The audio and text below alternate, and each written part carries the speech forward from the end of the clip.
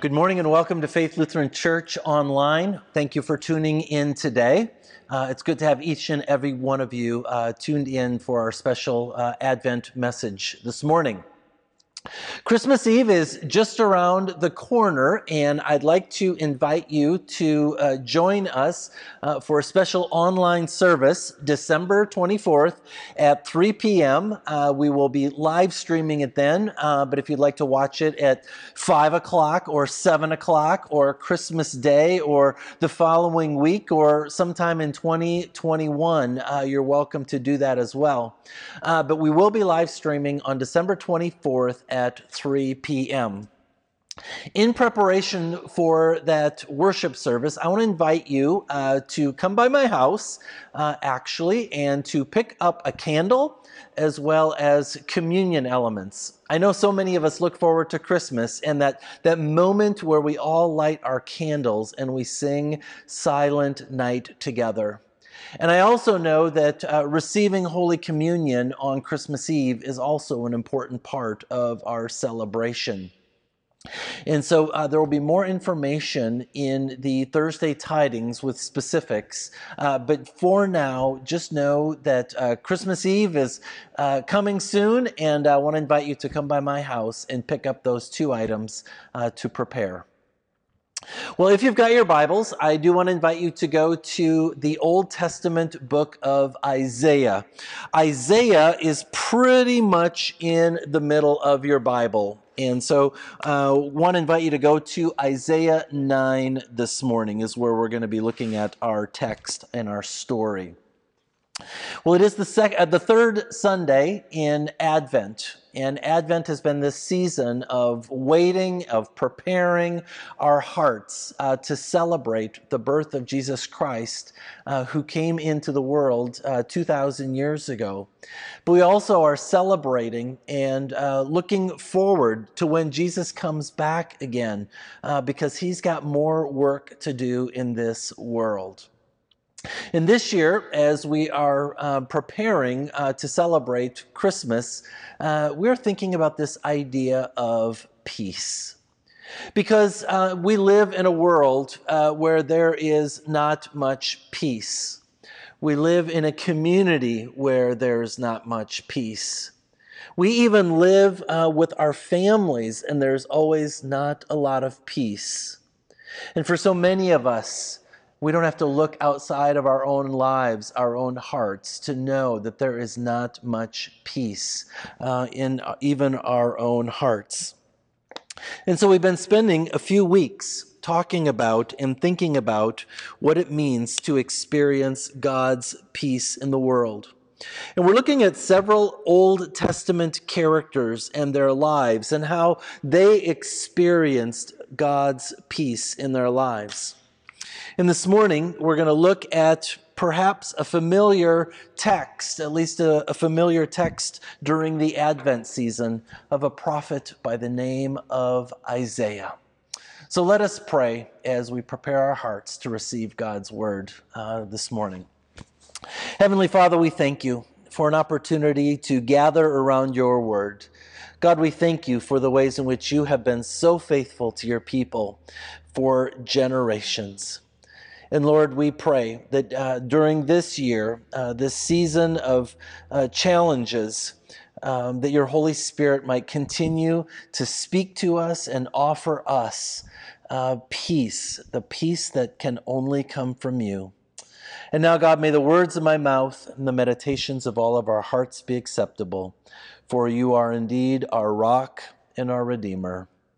Amen. Henry Wadsworth Longfellow was, without question, one of the greatest poets of our American history. He was known as America's singer. He was a poet that did so much that very few poets can do in his day. Number one, he was famous while being a poet in his day. And number two is that he actually got paid to be a poet in his day. Longfellow has written lots and lots of poems, and many of his poems have been put to music and put into song.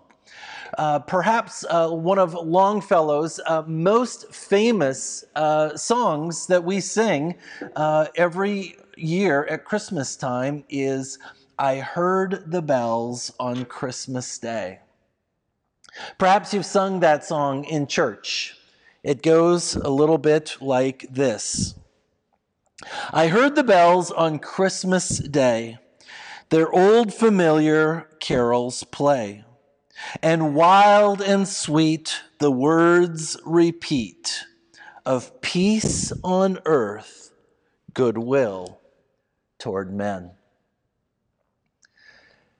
Now, originally, when Longfellow wrote this poem, there were 6 stanzas.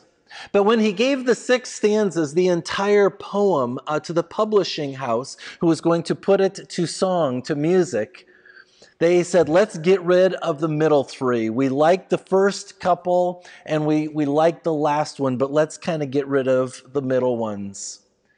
And the backstory to I Heard the Bells on Christmas Day is that Longfellow wrote this poem in 1863. And the Civil War between the states was raging in America. And just earlier that year, Longfellow's son had signed up, enlisted to fight in the Civil War, and he was shot and killed. And so Longfellow was grieving while he wrote this poem. But even more than that, 2 years prior, Longfellow lost his wife in a tragic house fire. And so as Wadsworth Longfellow was approaching Christmas, he said to others around him, Christmas has no joy, Christmas has no peace for me. And so he wrote this poem.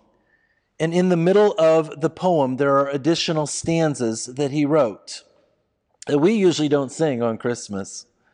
Then from each blank and accursed mouth, cannon thundered in the south.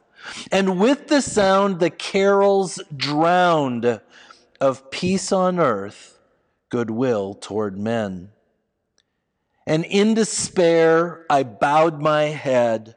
There is no peace on earth, I said, for hate is strong. It mocks the song of peace on earth, goodwill toward men. Turns out that Longfellow actually didn't really like those Christmas bells. Christmas was a painful time for him.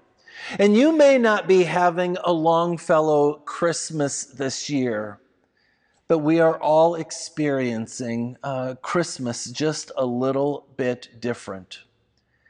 2020 has been a very difficult year, and as we kind of come to a close with 2020, many of us are grieving that things are different for sure. And so many of us in this season are stressed and filled with anxiety. A friend recently reminded me that previous Christmases, that they're filled with stress and anxiety because of all the baking and cooking and parties and planning and visiting and decorations and shopping. And then my friend said, so much of that is gone this year. But the stress and the anxiety of this season is still with us. But of course, for different reasons. Because Christmas will be different this year. Christmas is already different this year. And so we're asking ourselves the question, where is the peace on earth and goodwill toward men? This idea that Longfellow had and really struggled with peace on earth, goodwill toward men. This is really something that God's people have struggled with from almost the beginning of time.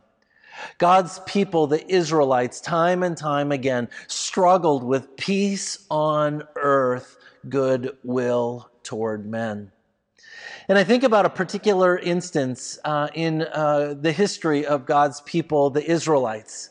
It was right after King David and King Solomon were very successful and very prosperous on the throne. And shortly after King Solomon's reign ended, it was in about the year 960 BC. A new king was on the throne, and his name was Rehoboam. And things started to fall apart for the nation of Israel, God's people. And because of God's, the people, their disobedience, the ways in which they turned from God in so many ways, God had given them so much. And God's people said, you know what, God, we'll take it from here. We don't need to follow your law, your rules, your guidance anymore. We're good on our own. So in that year, the kingdom of Israel split in two. And in the north was Israel, the nation of Israel. And in the south was the nation of Judah. And God's people would be divided now for hundreds and hundreds of years. And all God's people really knew for those next several generations was conflict, disease, hardship and struggle and wars all around. There was no peace on earth, goodwill toward men. It was just difficult times over and over and over.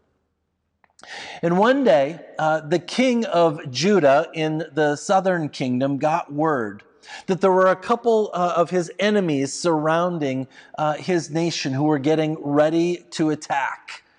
And things were getting worse and worse and worse, and he was terribly afraid. And the people all around him became terribly afraid because they knew that when these outside nations were going to attack on Judah, that things could easily and would easily fall apart. So try to imagine this. There was great political instability at this time, and there was anxiety everywhere all around among the people. Now, I know it's really hard to imagine that in 2020, but that was the context for the prophet Isaiah to show up. And so onto the scene, God sends this man, this prophet Isaiah. And the role of a prophet was really twofold. They were forth-tellers, meaning they were to tell the truth to the powers of the day, and they were also foretellers, meaning that they would speak about the future of what was going on with God's people. And most of the time, the powers of the day didn't want to hear the forth-telling, the truth-telling that the prophets came to bring. Because you and I, we would rather not hear the truth as it relates to our sin. We would just rather go on our merry way, living in the truth that God loves us, that God is watching over us, that God cares for us, and that there's nothing we can do that He will stop loving us. And that is all true. We want to hear that all day long. But we don't want to hear about the sin and the ways in which we've turned from God.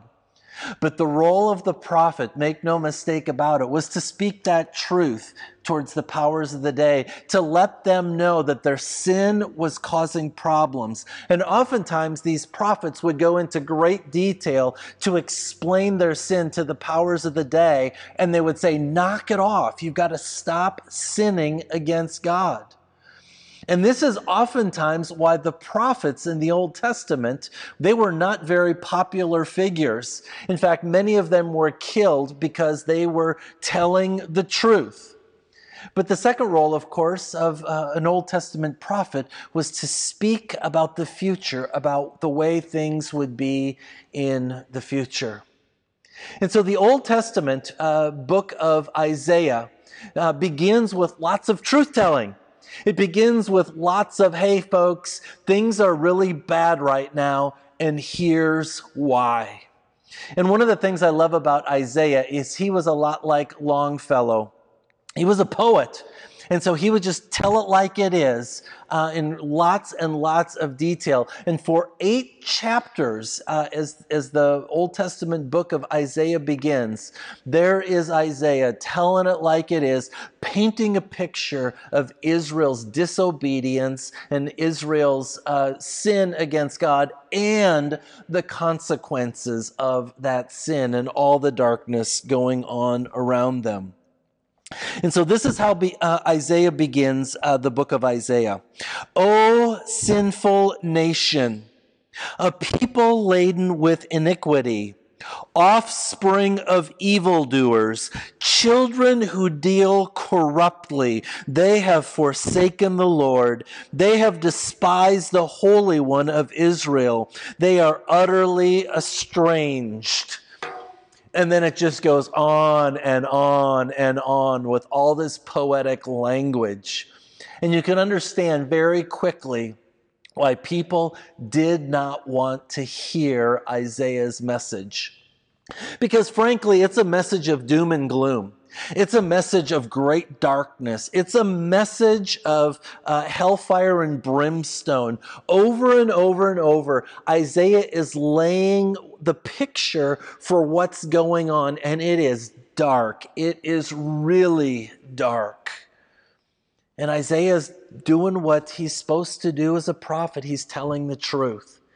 And that there are consequences to when we turn our backs on God and we sin against God.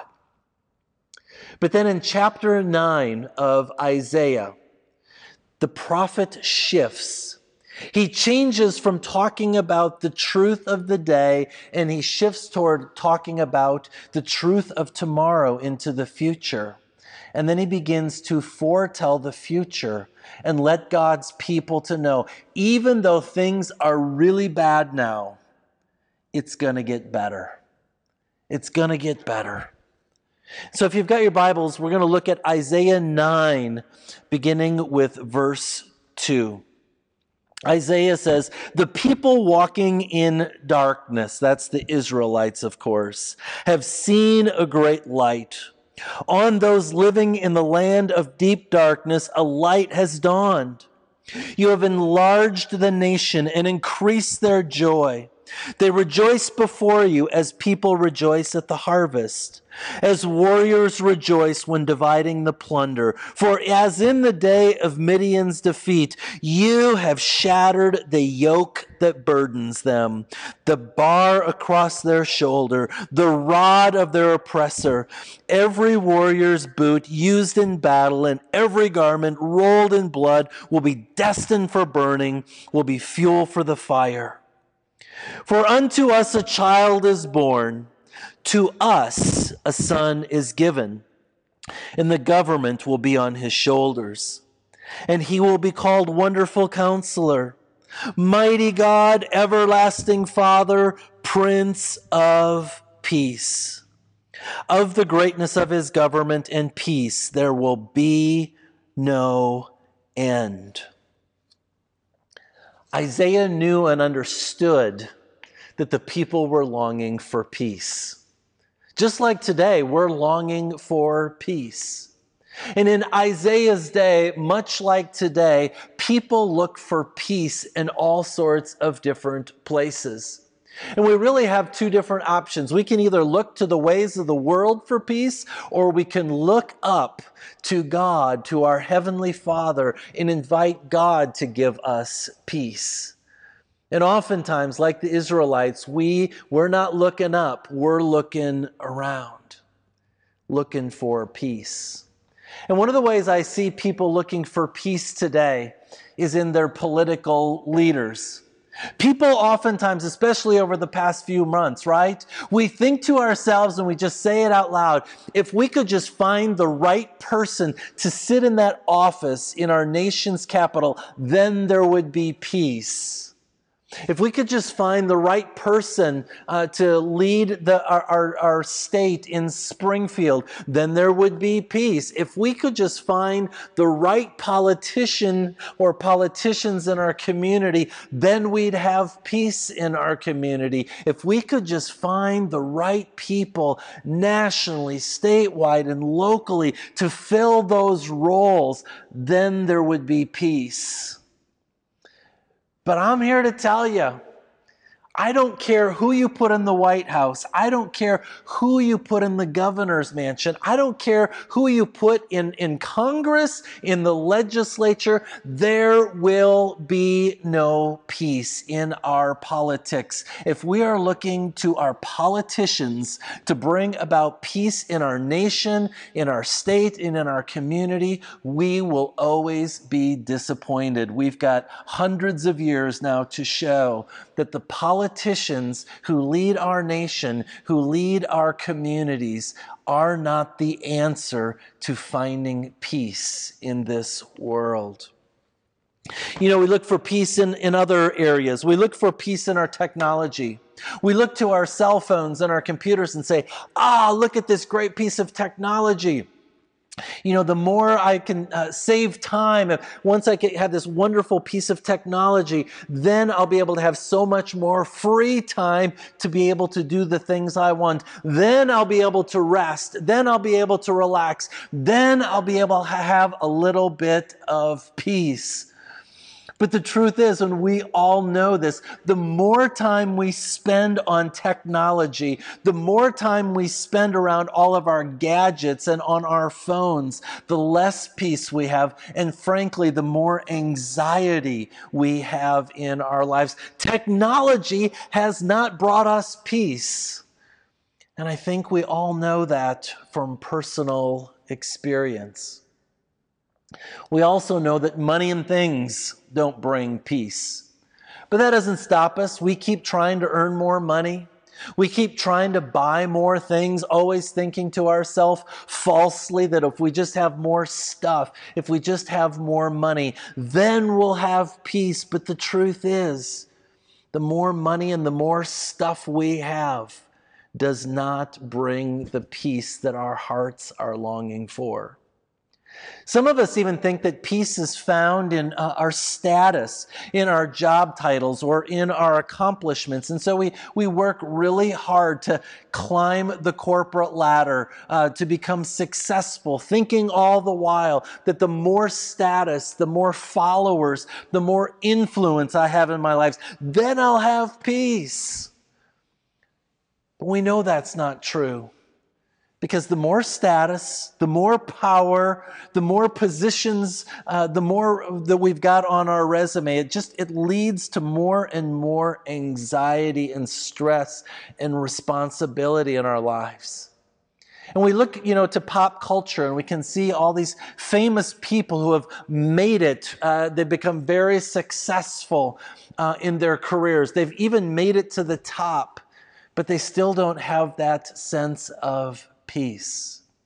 A few years ago, I ran across this interview, a quote from Madonna, somebody who had made it to the pinnacle of her career in the entertainment industry. And this is what Madonna said. She said, "I have an iron will, but my iron will has always been to conquer a horrible feeling of inadequacy. My drive in life has come from this horrible feeling of being mediocre. It's always pushing me. And even though I've become somebody, I still feel like I've got to prove that I'm somebody. And the struggle never ends, and it probably will never end." And so for someone like Madonna and every other major singer, entertainer, Hollywood actor, there's this idea that there's always more. There's always more that I need to be successful. I never feel adequate, or I still feel mediocre even though I've made it. And so we can even look to our own successes in the ways in which we climb the corporate ladder to experience and find God's peace in this world. We're a lot like the Israelites. In fact, in many ways, we are just like God's people, the Israelites. We long for peace in a broken world. And like the Israelites, we have two options. We can look to all the ways of the world to experience and find God's peace, or we can surrender, looking around and looking up to who God has brought into the world to give us the peace that we can only experience through Jesus Christ. You know, this was Napoleon Bonaparte's experience when he walked on the earth. Napoleon, of course, was a very successful general. And on the eve of the Battle of Waterloo, Napoleon had become so arrogant that he called his generals together and he said, guys, here's what we're going to do. I want to attack early tonight so that we can defeat those fools by 2 o'clock tomorrow. And his generals all warned Napoleon, that's not a good idea. There's problems with the weather coming in. We think we should wait. And Napoleon said, no, listen to me. This is what we're going to do, is we are going to attack when I say we're going to attack. And one of his generals looked at Napoleon and said this, man proposes, but God disposes. It's a riff from Proverbs 16. He said that to Napoleon, and Napoleon looked at this general and said, let me get this straight. I want you to hear this straight up from my mouth.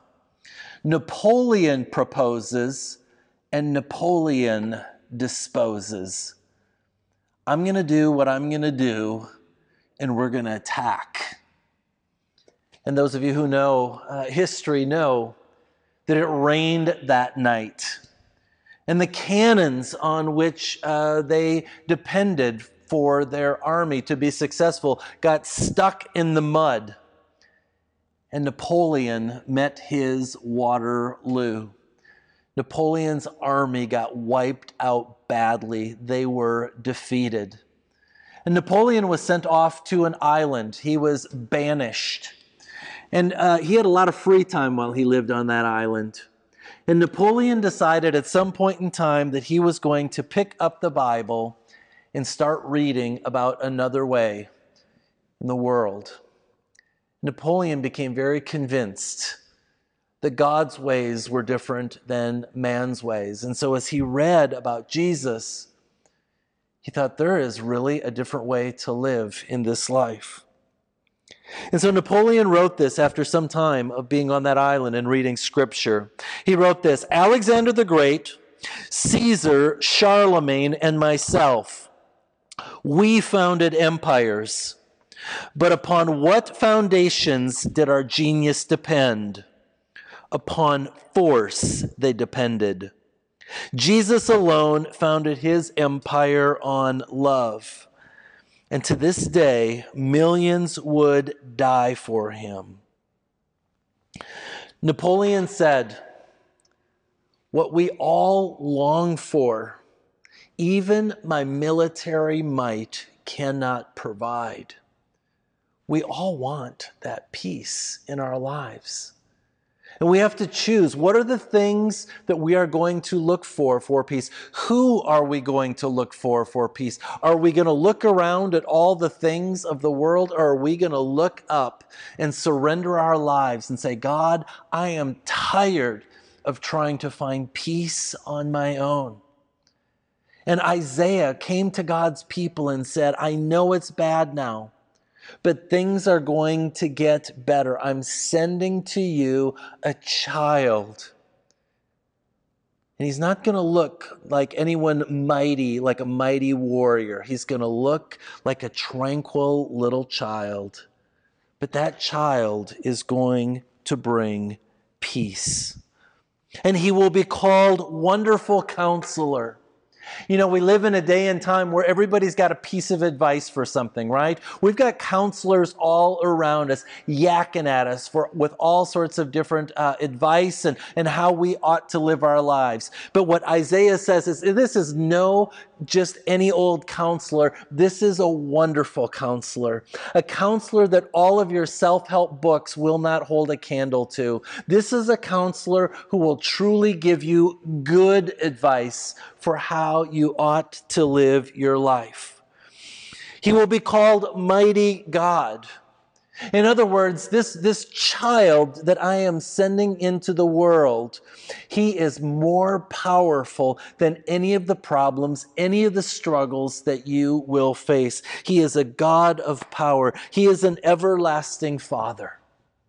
Our problems, our struggles are temporary, but we serve an everlasting Father. God who is with us for all of eternity. And so this child that is coming into the world, he will walk with you, he will live with you, he will lead you and guide you forever through all your temporary troubles. And he will be called the Prince of Peace. The Hebrew word is shalom.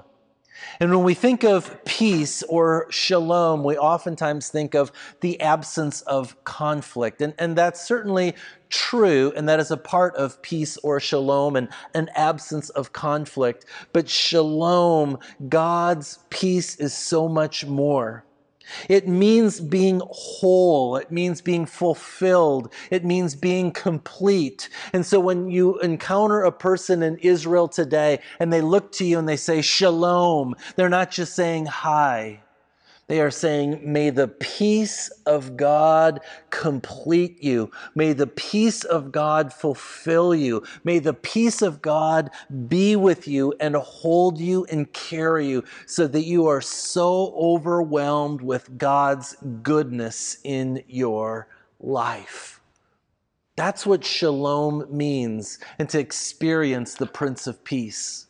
And we can't get that peace anywhere else in the world, even though we look for it.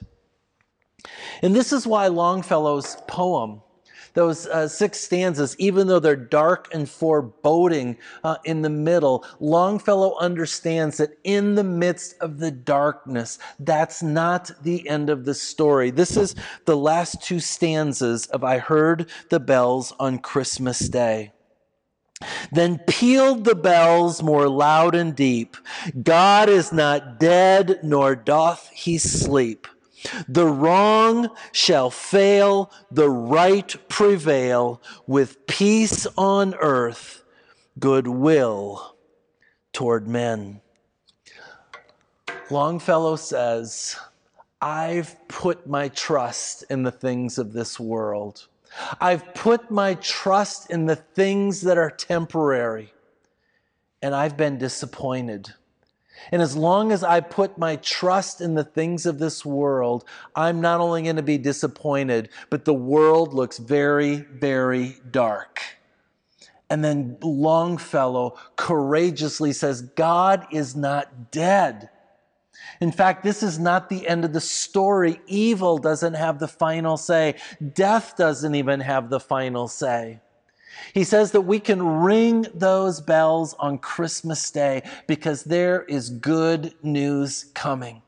When we look up instead of out, God will meet us and offer us peace. And so on this Christmas of 2020, you might be feeling like there is darkness and hardship and struggle and anxiety, lots and lots of things going on in your life. But Scripture reminds us that even though we are feeling that way, that Jesus Christ never does.